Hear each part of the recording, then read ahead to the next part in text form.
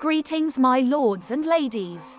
On behalf of my mistress, Daenerys Targaryen, I, Maria Mormont, welcome you in Italica. As one of the numerous servants of the Mother of Dragons, I followed her everywhere. She shared her secrets and thoughts with me, and I'm going to share some with you. I am thrilled to lead you on a remarkable journey through the ancient Roman city, where we will explore the very place where the key event in the fate of the Seven Kingdoms took place. Our journey will take us to the grandeur of the amphitheater, or the dragon pit, a lasting symbol of Rome's and Targaryen's power. As we stroll through the ancient Roman houses, you'll be astonished by the beautiful, well-preserved mosaics and intricate details that will transport you back to the glory days of the Roman Empire. But there is more to discover.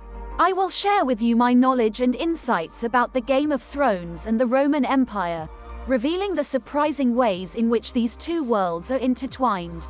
Feel free to pause and enjoy the atmosphere of the ancient city. You will hear me telling stories at every step designated on the map. Get ready for an unforgettable adventure as we explore Italica and uncover the secrets of the Game of Thrones and the Roman Empire.